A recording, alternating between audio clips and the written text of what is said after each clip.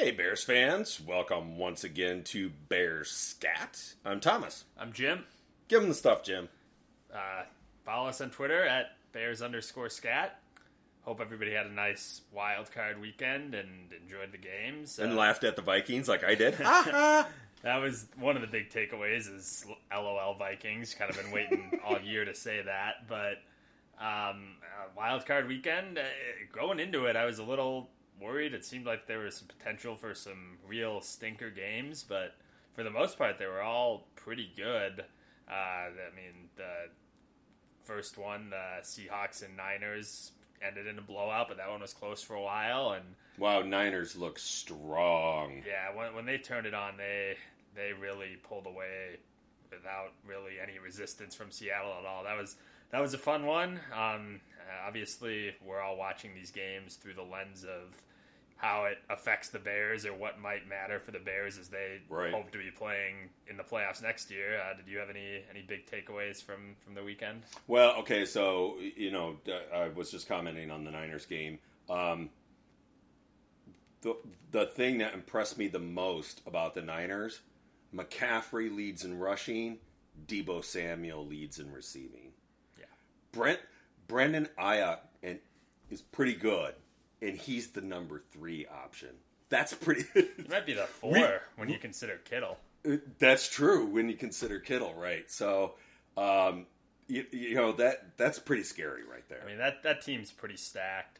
Their defense is really good. It's not great, but they at least get after the quarterback, and they can get into the backfield pretty much every play. And the offensive weapons they have are elite. It's just a matter of Brock Purdy, and he's looked pretty good so far, but when he actually gets into one of these tight playoff games against a really good team, is he going to be able to move the ball still, especially in crunch time, or is he going to turn into a rookie third-string Mr. Irrelevant quarterback? And that's the big question, because if he's good, then they've got everything it takes to go all the way.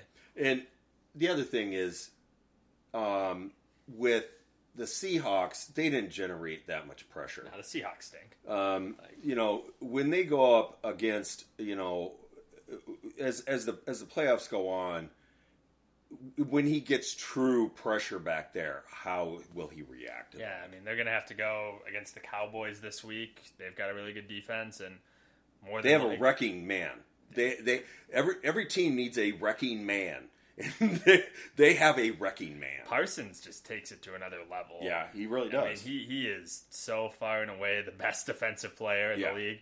I don't think he's going to win Defensive Player of the Year because I think he had some injuries, but when he's going, and he's going right now, he's about as good as it gets. He just does so much. It kind of reminds you a little bit of Julius Peppers a little bit, where not only can he just get into the backfield whenever he wants, but he's athletic enough to make tackles in open space and even sometimes make a play on the ball. So he's impressive. He's going to cause problems for anybody he faces, and that's Brock Purdy this week. And if the Niners win this game, then more than likely it's going to be them having to go to Philadelphia. And that's a tough atmosphere for a rookie quarterback on the road in Philly against a really good defense as well. So Brock Purdy, I mean, a lot of what we've seen so far has been really good, but it's going to be a really tough test for him over the next couple weeks. But if he is competent, then there's no reason why the Niners can't be playing on Super Bowl Sunday. That's exactly right. I'm still giving the edge to the Eagles. I like their overall balance as well. Obviously Hurts' play is a big part of that. But his combination of Devonta Smith and A.J. Brown is absolutely deadly. And their defensive line is pretty ferocious. Certainly one of the better ones in the league. The other thing that I'll comment on is on the other side of the coin. To me, the entire staff of the LA Chargers needs fired. Yeah. If I was the owner of that team or the general manager, I would have literally said, you don't even need to go to the locker room. just get on the plane and go wherever you're going to go. They could have fired them all last year. Yeah, I mean that is pitiful when you give up that kind of lead. I don't care if it was on the road or not. They literally went 31-3 through the Jags did through the rest of the game.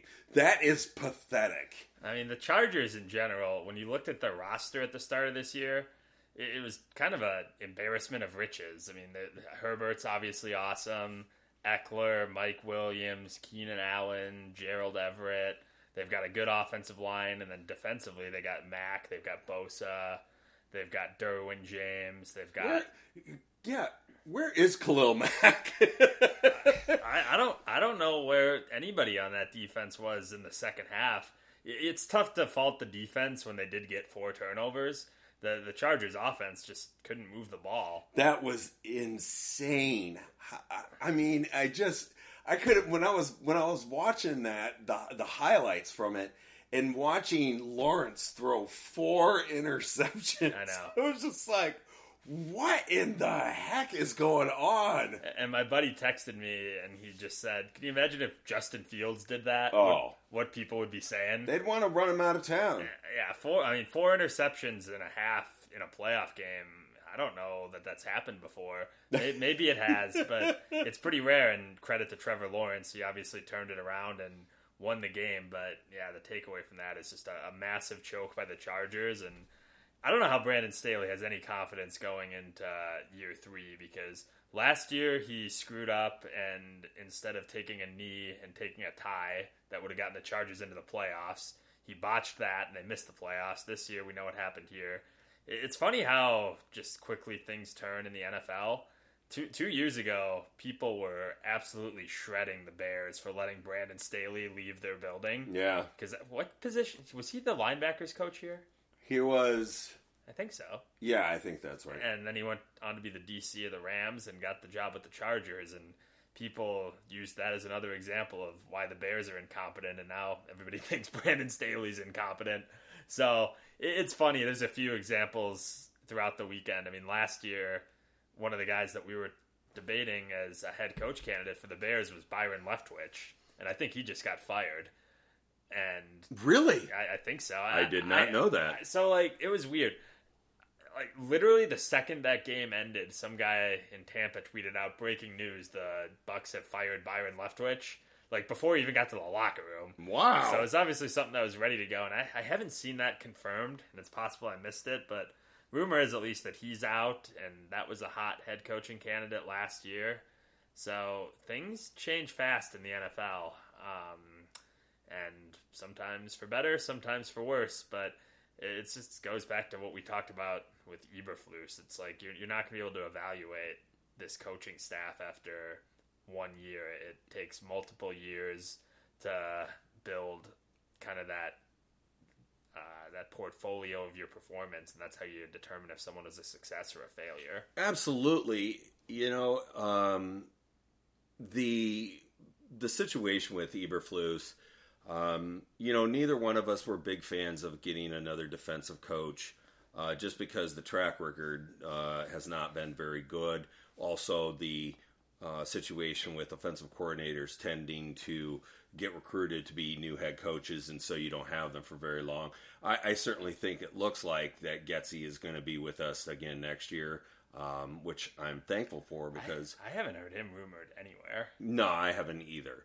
And I think that, if he was smart, he would want to stay where he is anyway, right, for another year, because that way he can show that he's part of the turnaround of the offense. Because right now, it doesn't look that good. I mean, there's certainly, no one really looks at our offense, the Bears offense, and says, wow, Getsy did everything that he could and they were still terrible. No, I don't think there's anybody out there saying that. Yeah, I wasn't really that impressed with his overall body of work. Either was I. And Fields obviously got a lot better, but a lot of that felt like Justin Fields just kind of making plays as things broke down around him. So Justin Fields being Justin Fields. Exactly. With Getsy, there was a lot of questionable in-game decisions, a lot of questionable play calling. There was obviously the one infamous sequence where Fields was obviously injured and it didn't seem like anybody realized it. So I didn't think that he really did anything this past year to merit getting him head coaching interviews. Right. Even though he'd had some in the past. And I think that's kind of been what's happened. I haven't seen Getsy I haven't even heard of him getting an interview. And I think you're right. It's probably a year away for him. If the Bears come out next year and they're a top 10 offense and a lot of that credit goes to him, then he'll be in the head coaching discussion after next year. But it seems like he's going to be around as the Bears OC for at least one more year, which I think is good. Yeah, I mean, it's something that the Bears have had trouble with other than Matt Nagy, which, that's plus or minus, mostly minus. But yeah, I mean, it's something that was talked. We talked about it here on the cast, and I'm happy to see that it does look like he's going to be back. We need that continuity. That's the biggest thing. We need the continuity. If he is the guy to develop Fields, we don't know that yet. Right. Because I totally agree. What we saw, the improvement we saw from Fields, I think is mostly Fields. And Fields has obviously shown good football intelligence, good ability to improv, good vision of the field itself. So those qualities he seems to be developing on his own. Now, of course, to completely ignore the coaches would be silly. That's why they're there. But we will definitely need to see a pretty drastic step, a significant one next year for Getsy to be looked at as, okay, he's putting his footprint on this. Yeah, I agree. And the one positive that stands out was after that mini bye, as they called it, when the Bears came out and looked like a different team on offense and went and scored 30 on the Patriots. Yes. And that's really when you started to notice the improvement in Fields, and I think Getsy certainly had something to do with that, but I just don't know. Number one, I don't know what was realistic when you were dealing with an offense with this talent level. Right. And also, I just didn't really necessarily feel like Justin Fields' improvement was him coordinating really efficient offense. It just felt a lot of times like Fields was just making things happen on his own, which is fine, but that's not going to get you a head coaching job. So I think we got Getsy back for one more year. That's certainly good. The other takeaway from the coaching perspective is, you and I talked a lot last year about how our preferred candidate was Brian Daboll. Yep. And boy, it's tough to say that would have been a bad move, because what he did with that Giants team is pretty unbelievable. Yeah, I mean, the Giants are better than the Bears from a talent standpoint, but it's not like they're very good. No. That roster has a lot of holes. Obviously, going into this year, nobody believed in Daniel Jones at all. He made Daniel Jones look above average. Really, really good, actually. I mean, he just won a playoff game on the road, scoring 30 points in a game. It's pretty impressive. I think if you had told a lot of Giants fans at the start of the year that was what the result would be, I don't think they really would have believed you, because they were all out on Daniel Jones. So right. Obviously, Brian Daboll just had a really good resume. I think it was someone that deserved a shot. Obviously, the Bears didn't end up hiring him. They went with Eberflus. Remains to be seen how that'll turn out. I think my grade on Eberflus so far is largely incomplete, but it's hard not to think what if, because Brian Daboll's got his team at least into the divisional round, and I don't think anybody expected that from the Giants this year. And I agree with you on Eberflus. I do think that that's an incomplete grade. However, the one thing that I will give him is that he does seem to have the players believing in the overall scheme, right? Call it motivation, or call it vibe, call it attitude. He had players playing for him, and he seemed to really be in charge. Like, okay, I'm the head dude here, and this is the way I want things to go, and you're going to follow that way, or you're going to be outside. And that's no small thing in a miserable season. Right. Look at what happened in Denver, and that ended up getting their first-year head coach fired because it went completely off the rails, and they were a total disaster. Yeah, I mean, they completely quit on national TV and gave up 70 points to Baker Mayfield, and that got their coach fired. That didn't happen with the Bears. The Bears, for the level of talent that they had, I mean, the Bears went, 2-10 in one-possession games or something like that? Yeah. So the fact that they were even in 10 one-possession games with this roster, I think says something about coaching. And it's just going to be really interesting going into year 2 because it's one thing to take a roster that's kind of low, that's at the low end of the talent spectrum and coach them up and get them to hang around in some games. It's another thing entirely to take a roster that's expected to win games and actually win those games in the NFL. I mean, teams lose games that they should win all the time. So I think this first year, like I said, largely incomplete. I think nothing stood out as a red flag. It's just we're going to see how Eberflus handles the increased expectations going into year 2. But, man, it's tough to say you would rather have Brian Daboll. Yeah. Right now, that's for sure. But. Yeah, I mean, if we had our druthers, that's who we wanted, and that's who we still wanted. But I got to say, the guy, Flus, conducts himself like a head coach. He comes across as someone who is a leader, and he comes across as someone who also recognizes that he has somebody to answer to. You know what I mean? The coach has to answer to the fans. That the fans are not a factor is BS because we pay for everything, right? So he doesn't have that. Everything has got to be bunched up and a secret thing, right? I mean, he has it some because all NFL coaches do, right? But I'm just saying he seems more open to the fans than a lot of other coaches have. Yeah, and it seems like he's comfortable delegating and hiring good assistants. Yeah, which is important. I mean, Matt Nagy, how many different times did he have to take back play calling? Because right, that was a joke. Yeah, I mean, he just couldn't accept that his way of doing it wasn't the perfect way. And no matter how many times his way of doing it didn't work, he still wanted to give himself another shot. And that's ultimately why he got fired. But you don't get that sense with Eberflus. It seems like he's comfortable having qualified coaches on his staff. Delegating authority. And from everything I've heard, he let Getsy pretty much run the offense autonomously. So... from outside, it looks like he did it with the defense too. Yeah. That was Alan Williams' defense, right? That was one of the things that impressed me about him. He seemed like, I'm the head coach. I'm the top level, okay?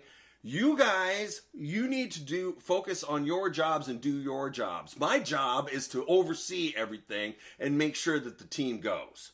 Yeah, and I think that's what happened. And I do too, and I got to say that was pretty refreshing. After Nagy, so that was my biggest takeaway from the weekend was just Daboll and having a little bit of jealousy towards Giants. But what can you do? We've got our guys now, and we're gonna see how that all plays out. Did you have any other takeaways from the weekend before we move on? No, not really. I thought overall the playoff games were pretty good. I was a little surprised to see the Bengals lose. They barely won. They barely won. You're right. Yeah. I just expected them to be a little bit stronger in that first playoff game.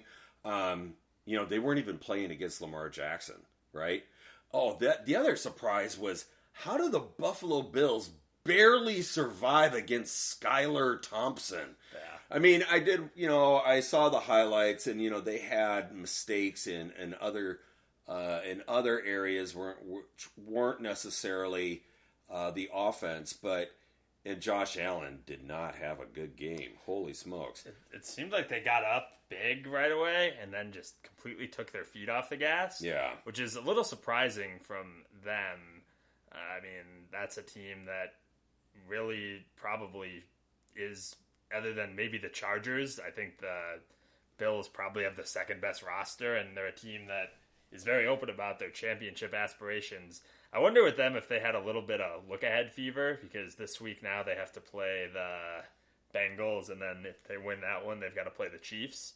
That could be. That's a really tough stretch of games, having to get through Bengals, Chiefs back-to-back, so maybe they thought that they could kind of just coast through the last 40 minutes of that game against Miami, but credit to Miami, they stuck around, and Mike McDaniel somehow coordinated a Skylar Thompson-led offense to be in that game. I thought for a minute there that the Bills might actually lose, which would have been incredible in and of itself if we had to watch Skylar Thompson in a second playoff game. But that Dolphins team is a comer. Yeah, it's going to be interesting to see what happens with quarterback. It sounds like the reports are that they're planning to bring back Tua, and that's risky because 3 concussions this year diagnosed, including one where you're getting taken off on a stretcher. That's pretty scary. That's a tough thing to stake your season on, because that team is really good otherwise. It's just that this year they couldn't get through the season with even their backup quarterback. They were down to their third string in the playoffs, and that's ultimately what ended up costing them. So it's a gamble for them. We're going to see if they're actually true to their word and do stick with Tua. But other than quarterback, that roster is really talented. And I mean, Tyreek Hill and Jalen Waddle, you're not going to get a better receiver tandem. Well, and Tua had a coming out party. He's certainly showing why he was certainly showing why he was a first round pick.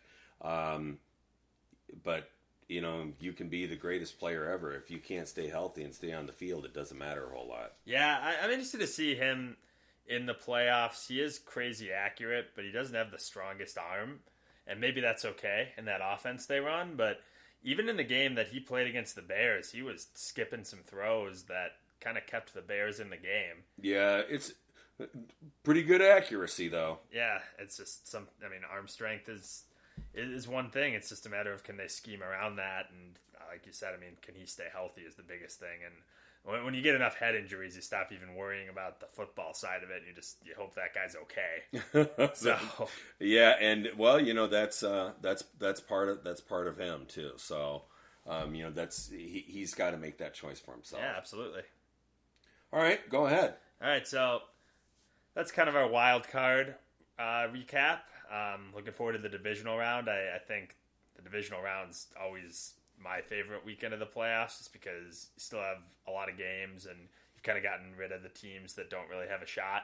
So like Skylar Thompson and Kirk Cousins and Geno, thanks for the memories, but goodbye. But one thing as we kind of shift this to more of a Bears focus that we thought would be fun is obviously the Bears. There's a lot of excitement about this offseason, and a lot of people have a lot of dreams about the Bears doing a lot of different things from a talent acquisition perspective. So we're going to go through the roster by position and just set our expectations by position. This week we're going to focus on the offense. Next week we'll focus on the defense. So obviously the easiest place to start on the offense is just quarterback. Don't have much to say on that one. It's going to be Fields, and whoever the backup is, if they play, that means that the Bears are in trouble. So yeah, overall, he's still the most important player, and the focus is going to be on putting people around him. It looks like pretty much everything I read, it's all about trenches, right? Yeah. And so number one is the only. To me, he's like the only player on the entire team that it's like 100% sure he's going to be there. I don't buy it for a second that anybody else is going to be in that spot. No, I don't either. I don't think that they're going to draft Bryce Young. I don't think that they're going to draft another quarterback and turn Justin Fields into some sort of Taysom Hill equivalent, which is something that I've heard, which just boggles the mind. Yeah, that's ridiculous. Fields is going to be the quarterback day one, and that's all I really have to say about that. Running back, it's been a topic of big discussion, obviously. All year. David Montgomery's contract is up. They've got Khalil Herbert. They've got Darrington Evans, who I actually liked what I saw out of him as kind of a third string. Yeah. But the big question is... Trust in Ebner. And Ebner, too. I mean, he didn't really have a great rookie year. At least no, he mostly stunk. Yeah, he was bad. When he was actually on offense, it didn't look like he belonged on an NFL field. I think he had a little bit better of a year on special teams, but the biggest question is Montgomery, right? And I guess... What's your current thinking on that? Are you wanting him back? Do you think he'll be back? So I like David Montgomery. I think he's a good player. Do I think he's a great player? No. If you look at the numbers, his numbers are not that great. I mean, throughout his career, he's tended to be around 3 yards a carry, 3.2, 3.3 yards carry. That's not good. That's not what you want to see from an NFL standpoint. He can be, he's good at running between the tackles, but at the same time, he doesn't really generate very many yards. Now, as far as the money goes and the availability, he's there. How much money does he want? Well, the Bears have a lot of money available, so I'm sure that I would think that he and Poles would be able to come to an agreement that would be a fit. I had something introduced to me the other day. I had not thought about it, but Matt, who listens to the podcast, he brought up the outside rumor of maybe bringing in Saquon Barkley from the Giants, and he's available. He's going to be there. Maybe, unless there's rumors that he's going to negotiate an extension with the Giants, but he is an unrestricted free agent. He's right. He's UFA. I was highly resistant to that idea, but then I looked at his numbers, and his numbers from the last 2 years. Last year, pretty good. This year, really good.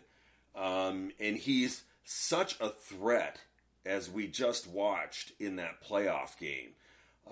He was a major factor in that win. And he's deadly as both a runner and a receiver, which is, what you want to see on your team. Obviously, he's going to cost a chunk of change. Now the Bears have a big chunk of change, so that they could do that. I don't know, somebody smarter than me is supposed to be in charge to figure out these kind of things. I think that the easy way and the cheaper way is just bringing Montgomery back. But I do also see if they can arrange the money right, and Poles' vision has it as a upgrade that they could afford, I gotta say I'm intrigued. It would be tough to be upset about the Bears acquiring Saquon Barkley. He's really good, and he had the injury 2 years ago, which happened against the Bears. Last year, it took him some time to get back. He was also playing for the worst coaching staff in the league that wasn't Matt Nagy. And so I don't know how fair it was to judge him on that, because Joe Judge is a terrible coach. This year the numbers speak for themselves. He's carried the Giants all year, and you saw the impact that he made in that Vikings game. It's just, man, giving a running back big money is always scary. Right. Especially a running back coming off a season where he did touch the ball a lot. I'm just looking at this. A lot. 295 carries. That's the most in his career. an additional 57 receptions, and I don't even think those numbers include this last playoff game. So that's a lot of hits, and he's got at least one more game to go, and that's going to be a really physical game. So that's scary because running backs do get injured. There are the exceptions, obviously. Derrick Henry, Alvin Kamara. It's tough to think of too many, though.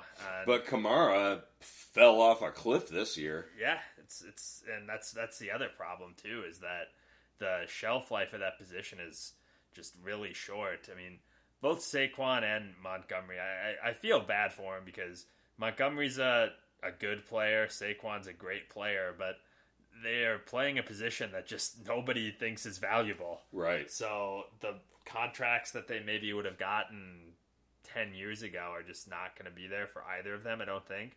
The thing is, I mean, Montgomery is a nice running back. He is. He's dependable. I would have no issues with the Bears bringing him back on a reasonable contract. Either would I. And I wouldn't be surprised if they do, because you're going to want some continuity. And from everything that has been reported about David Montgomery, he's a really solid locker room presence. He's a good leader and a veteran presence on a team that's going to have a lot of turnover. Saquon Barkley is in a different universe. Saquon is one of those guys that you give him the ball and you blink and all of a sudden he's 40 yards down the field. Yeah. And you're trying to figure out how he got there. Yeah. And he's deadly.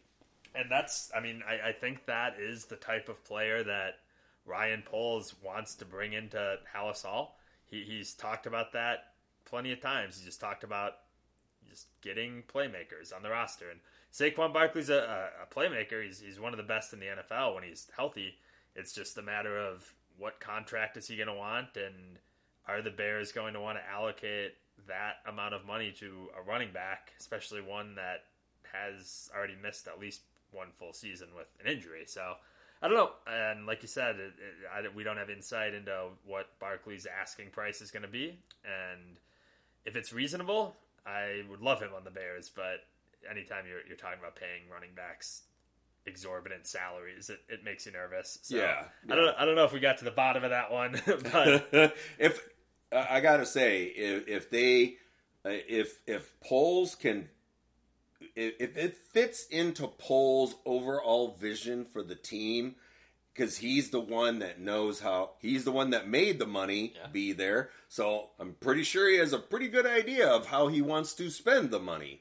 I say bring him. Well, and maybe in a year like a situation like the Bears are in, maybe they could front load the deal and pay him a bunch of cash in years 1 and 2. And then if he does get hurt or if his production falls off, you can get out of the contract after 2 years as opposed to 4. Yeah. That's the nice thing about the Bears' salary cap situation is they have so much cap space, you can kind of get creative with some of these contracts. And you do a 3-year deal for him. One of the deals that happened last offseason that I really liked was the deal the Seahawks gave to Metcalf. They gave him a 3-year deal, fully guaranteed, and the attraction is really interesting because it's super attractive to the player because they're going to get a chunk of money in a short amount of time, right? And they get the added vision of being done after only 3 years and still being under that 30 marker, right?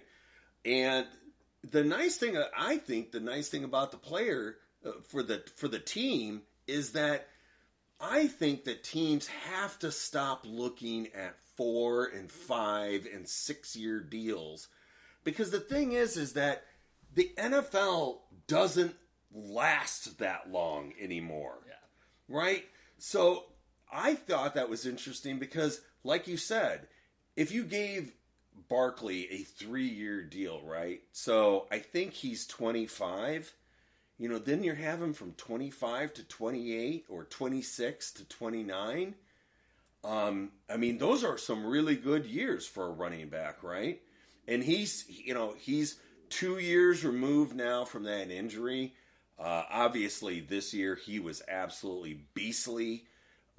We get that for the next 3 years.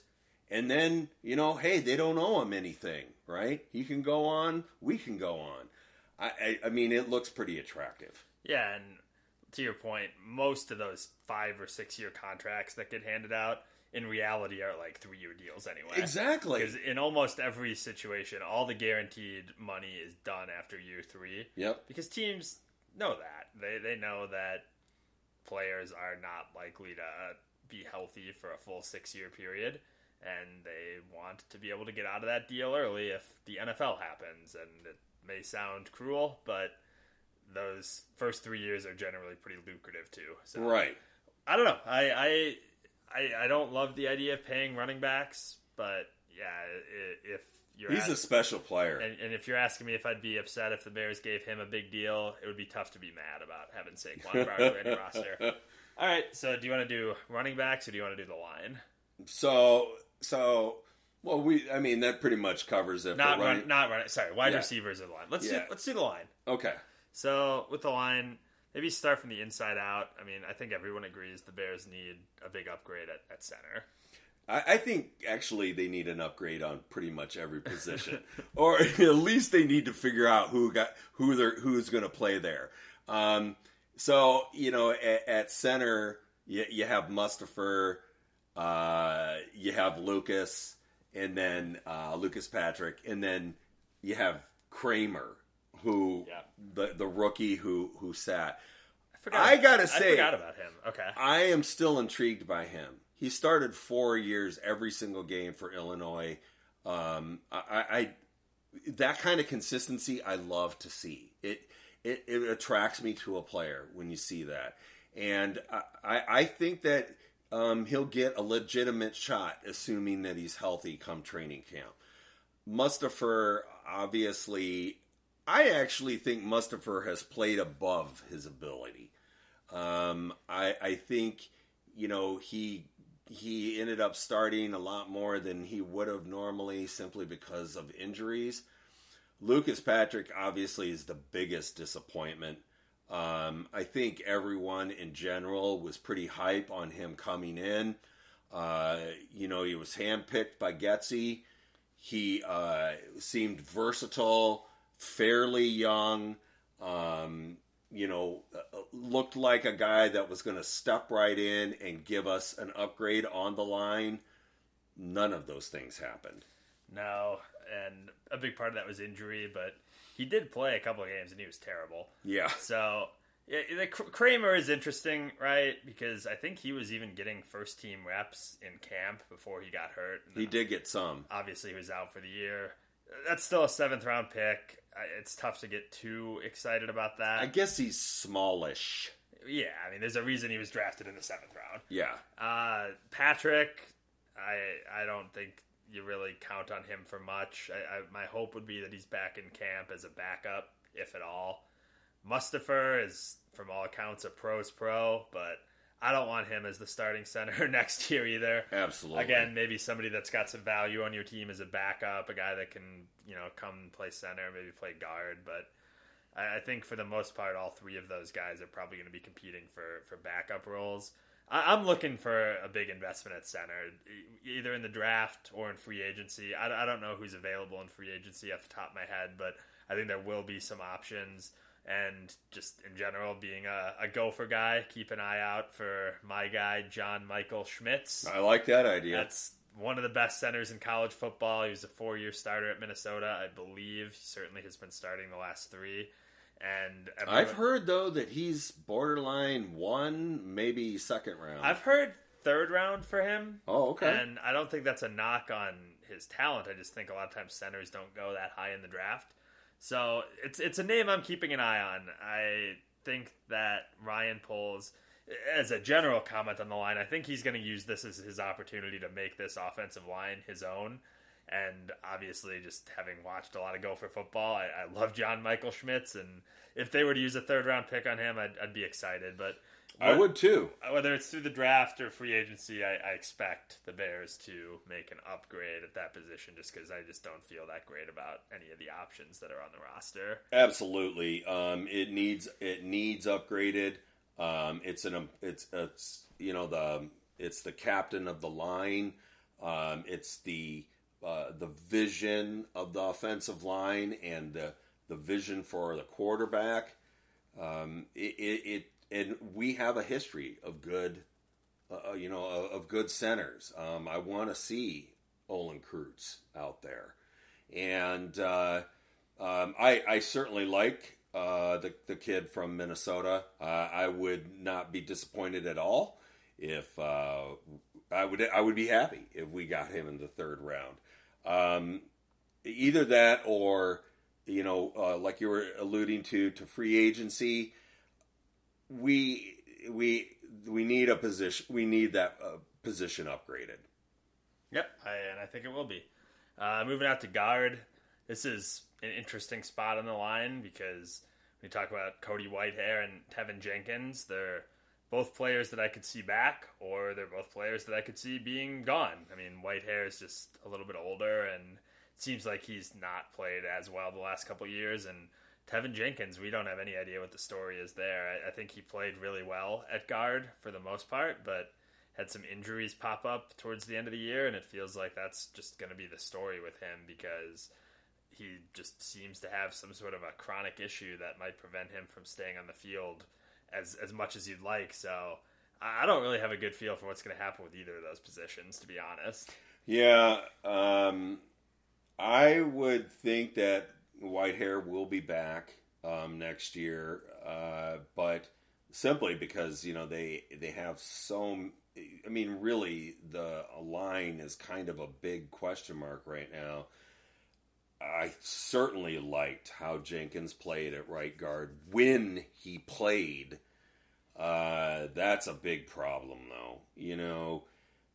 The whole rotational thing, the issues in camp, the issues during the season, the injured or not injured, who knows what that was. Does he have, maybe he has mental health issues. I don't say that lightly or jokingly at all. But whatever it is, he doesn't look, he's not giving me anything to think that he's a stable starter. Right. Maybe with Whitehair first, I mean, thing is, he is a veteran, and you want a veteran to hang around. Same kind of comment I made with Montgomery. The problem is, the thing I've noticed with him the last couple of years, it feels like towards the end of the year, his play has really fallen off. I don't know if that's been due to injury or fatigue or whatnot, but the last quarter of each of the last 2 years, I've noticed him really take a step down. The thing is, I mean, if the Bears were to cut him, they'd have to eat some money next year. It'll be cheaper to get out of his deal at the end of 2023. Yeah. So I think that maybe if they see him as a stable presence, maybe somebody that can just provide some continuity on the line for not that expensive of a cap hit, then it wouldn't surprise me to see him back, especially if you do have Lucas Patrick or somebody else as more of a backup role. Right guard with Jenkins is just a huge question mark, and stability is the key thing. I mean, some of those injuries were just so bizarre. It was like the one that stands out is the one against the Eagles, I think, where it felt like a fairly routine NFL play, and all of a sudden he's going to the hospital with a neck injury. Yeah. And then I think he was on and off the injury report for the rest of the year. So nobody's been able to quite figure out what that story is there. I think if you just take the simplest explanation, it just seems like he's got some sort of a chronic injury problem, and that's not good when you're talking about an offensive lineman in the NFL. So, and one that is 24. Yeah, I mean, second year, right? So I would love it if they stabilized him at being right guard, because when he does play, he was a beast out there, and it was great to see. But right now, there's not much to look at guard. Cody Whitehair is getting older. They need help. They need help seriously there, and I do hope that Jenkins can get his whatever it is together, and he can be one of the starters. But We'll have to see. Yeah, I've got no idea what's going to happen there. It wouldn't surprise me if he's the day one starter. It also wouldn't surprise me if the Bears traded him tomorrow. So exactly. We'll see. And I mean, like you said, it's not like they have a ton of great options on the roster. Tackle, obviously Braxton Jones. He played every snap at left tackle this year. My favorite player of the season, other than Justin Fields. Pretty good for a rookie. I don't know if they had any reasonable alternative there, but the fact that he was out there is good. And right tackle is kind of a giant question mark at the moment. That's another position where I wouldn't be at all surprised if the Bears invest in heavily, or if they want to invest heavily in left tackle and see if Jones can play right. I think that there's all sorts of options, and I think they're going to invest heavily at one, if not both tackles, just because it's such a hole at such an important position. Yeah. So, this is going to be a big offseason for the offensive line, because we have an offensive lineman that's going to be addressing it, and he has flexibility. That was our term, right? Flexibility. And so I'm super excited about that part of it. I am super happy for Braxton Jones. I'm not kidding when I say that he was my second favorite player all year. That kid won the job as a 5th-round pick in camp and never relinquished it. He played every available snap. I don't care what school you came from or what draft pick you were. If you can come into the NFL and do that as a rookie, you deserve a big pat on the back and a gold star. Just because that kid really, he fought. And he fought every game, and he didn't quit. And he was going up against some of the best defensive ends in the NFL, and he kept going. And I love to see that. And after the last game, they talked to him, and he said, "Yeah, I need to work on getting stronger. I need to work on my footwork. But I think I have some basic things going on, and I'm just going to work to get better." I love it. Well, and Poles was talking about that too, and he was just saying, "Hey, don't underestimate just how impressive that is, because you've got, leading up to the draft, you've got all of that prep work. You've got to get your body ready for the combine. You've got to potentially transition from a college body to an NFL body, especially if you're coming from a small school. You've got to..." Like Southern Utah? Yeah, you've got to go through the draft process. You've got to go through rookie mini camps. You got to go through training camp where, heck, as a 5th-round pick, if you're terrible in camp, you can get cut. So you're going through all of that work. You're probably not getting any time off, and then to play every snap, it is impressive. And I don't know, I'm just really interested to see what he comes back as in year 2, because if he puts on a ton of weight and he is ready to take over that position and be above average left tackle, then great. Then you got to fix right tackle, and they've got a ton of money to throw at that problem, or a ton of draft capital to throw at that problem. So on that note, another interesting, intriguing free agent is Mike McGlinchey. Yeah. Came out of Notre Dame with Quentin Nelson. I loved both of those guys as far as being able to upgrade the Bears line. It didn't happen, but I think that he could be a big steal. Now, he's going to be expensive money. Yeah. But that right tackle is a big problem. And I want Braxton Jones to have every opportunity to keep that left tackle spot.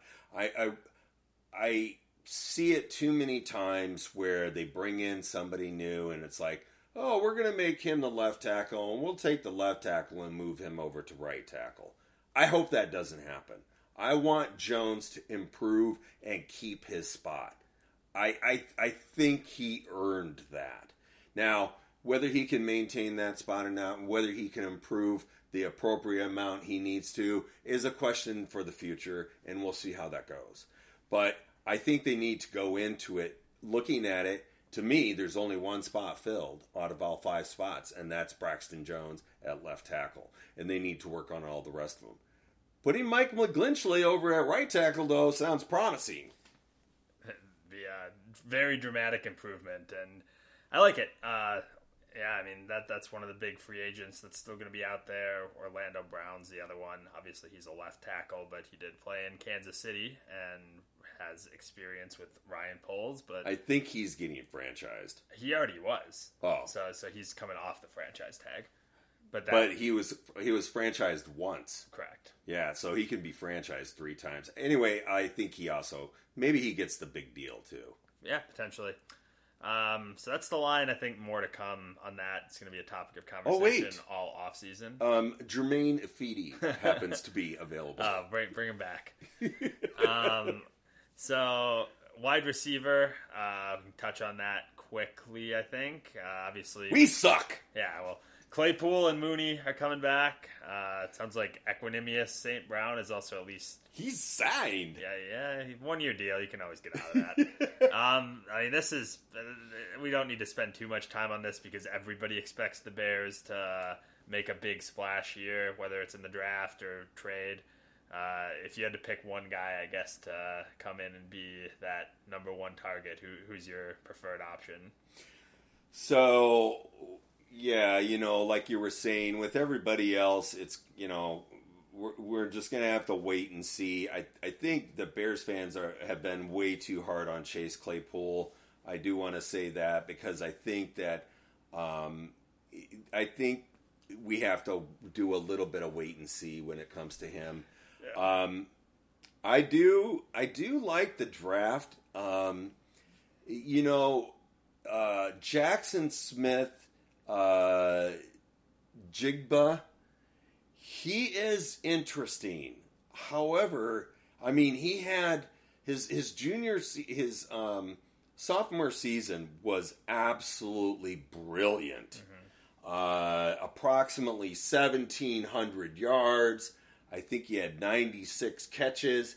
He averaged like 16.9, and then he had the biggest bowl game in practically the history of college football. I didn't even remember that. He caught 347 yards in the Rose Bowl. 15 catches. So, I mean, that's Madden, right? But his freshman year, he caught 5 balls. He caught 10 balls. And his junior year, he caught 5 balls. So it's as drastic as it gets. Now, I understand he got hurt in his junior season. I wonder if his body can take being in the NFL because he's not very big. And, he had injury issues in 2 of his 3 college seasons. So I don't know what to think about that. What was his injury this year? I think it was ankle. Okay. Or maybe it was hamstring. I'm just so over the Bears drafting injured guys. I know. That's what scares the crap out of me. Because he's going to be a high pick. You're going to have to spend a first-round pick on him. I have gone and looked at some of the other ones. Jordan Addison is kind of interesting, coming out of USC. What is the other guy's name? There's a few other ones. Quentin Johnson. Yeah, he's interesting too. They each have their bugs, right? There isn't a Jamar Chase in this draft. So if people think that there is, they're wrong. There isn't that super go-to guy that stands out above everybody. People are making JSN that guy, but you can't look at his time in Ohio State and make it that way. To be blunt, if I had my druthers, we'd draft Marvin Harrison Jr. That's who I'd like to draft. Yeah, if only he was eligible. Only if he's eligible. But I think, and the free agency is literally one of the worst in recent history. It's awful. That's one of the things that, if you want to look at one of the reasons that Poles wanted to go and get Claypool, was because it's either him or the kid from New England. Yeah, Myers. And Jacoby Myers. And he's not that shiny either.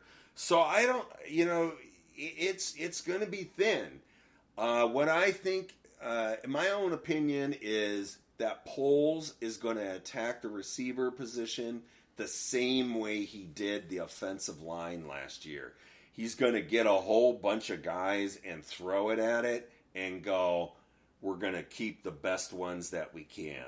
I do think that he is going to spend whatever kind of resource it is to take a shot on a one.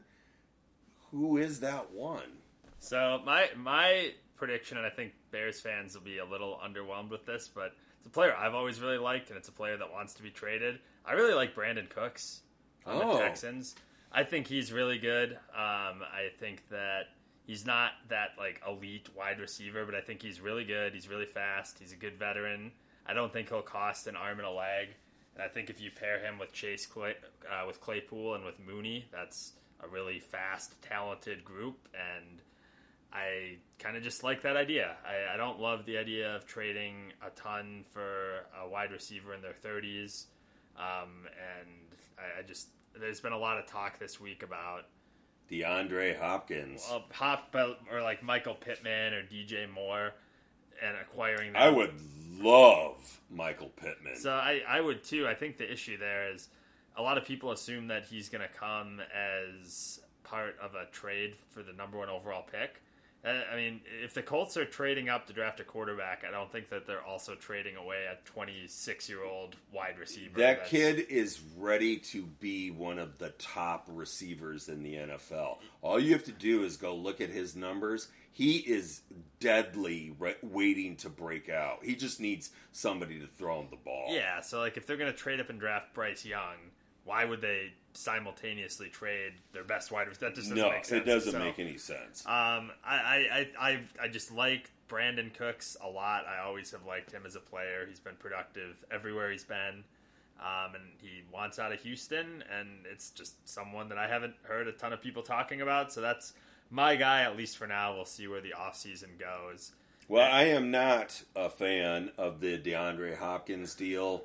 I know there's a lot of Bears fans out there talking about it. It does not excite me. I know that he's a good to / great player, but his history over the last 2 years, I just can't get on board that train. I don't know exactly why he was suspended for 6 games. I mean, I know it was PEDs. Yeah, that says nothing. All I know is that getting a 6-game suspension for substance is a big suspension. That's not he got in trouble for smoking some weed. That was a big suspension. I mean, you got to think about how much money was involved in that. Not just for the player, but the loss of money for the team itself and the owner. And then the year before that, half the year he was injured.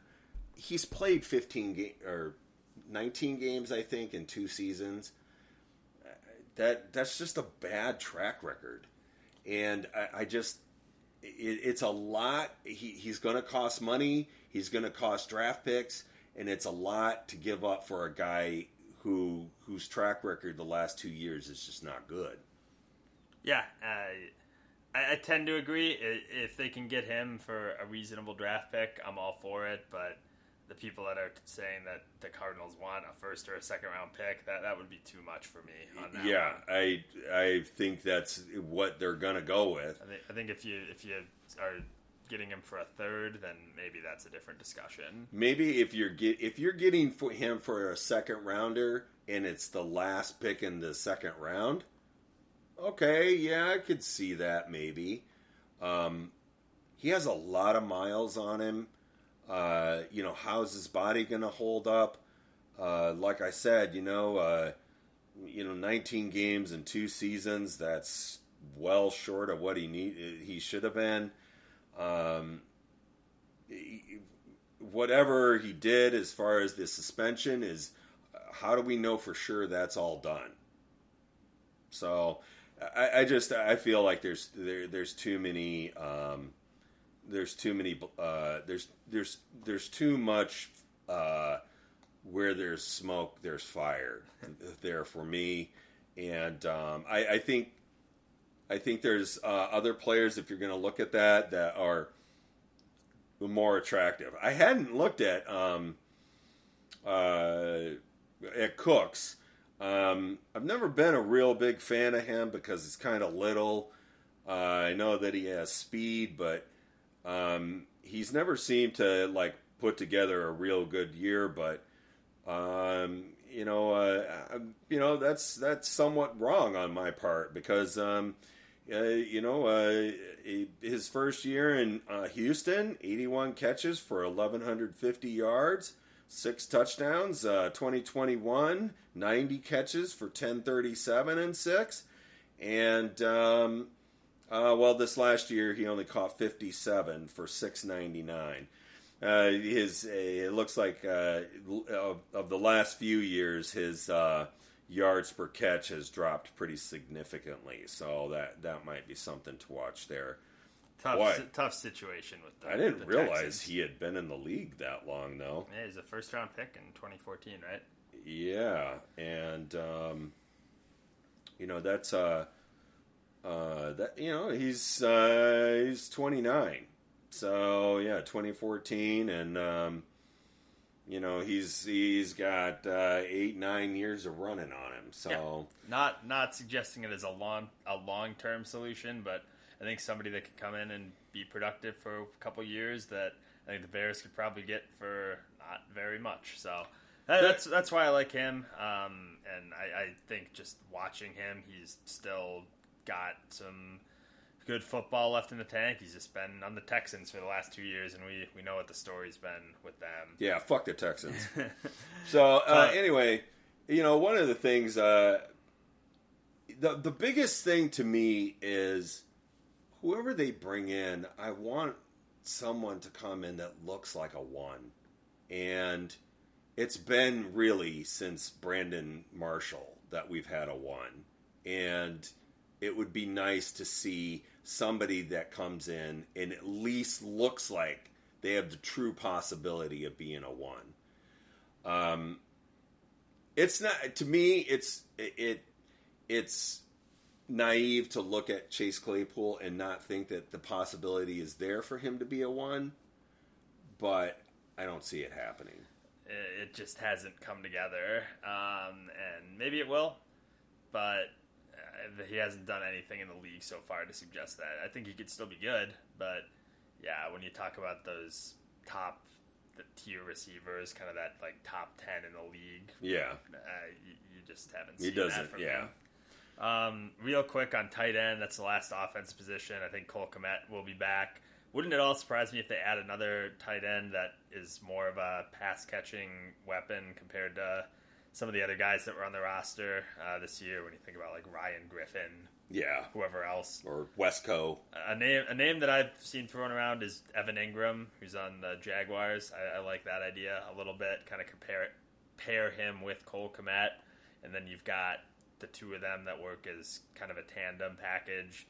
Something to think about. I think there's a couple other options out there as well, but probably don't have time to get into them this week. Yeah, just quickly, I'll say I think that Cole Kmet gets a new deal. Yeah, I think so too. And I think he deserves it. He has improved every single year he's been in the NFL. he seems to really play with a lot of spirit. He seems like he's a real hard worker. I don't think he's ever going to be an elite player, but I think he's definitely raised his game up to good and even can be great in games. But yeah, they need to bring in. Maybe that's a draft pick that they use, depending on what the market is like this year. I haven't looked at the draft list real close for tight end yet, but Evan Ingram is an interesting idea if Jacksonville doesn't re-sign him. Yeah, not anything that'll like blow the doors off, but I think just when you think about somebody that is at least capable of making some explosive plays in an offense, especially if there's a lot of other receiving options around him and he's in single coverage a lot. I mean, this year on the Jaguars, 766 yards, 4 touchdowns. That's not bad. That's pretty solid. So, I don't know. I have my eye on that as well. If maybe the Bears make a big splash at tight end and maybe don't invest as much in that number one receiver, depending on who it is. Well, the thing is that there might not be one available. No.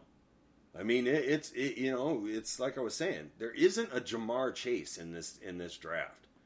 So, and it'll come down to what Poles thinks should be available. Yeah, I mean, unless start planning to get Marvin Harrison Jr. Yeah, exactly. Let's get a top 5 pick again next year. I want that kid. Unless you can somehow get like the Texans first round pick next year. Yeah. Or some other team that's going to be awful. Like, yeah. If they can finagle that, then I would love to have Marvin Harrison Jr., but I think that's going to be a top 5 draft pick, and I don't know that the Bears will be picking in the top 5 next year unless, of course, it's another team's pick. So we'll see. It's just fun. A lot of fun possibilities, and we're going to do the defense next week, and Lord knows there's a lot of content there. All right. Thanks a lot, guys, and bear down. Yeah, and enjoy the playoffs this week. Let's hope that, well, I'm going to leave that thought here. Enjoy the playoffs. Thank you for listening. Bear down. Bear down.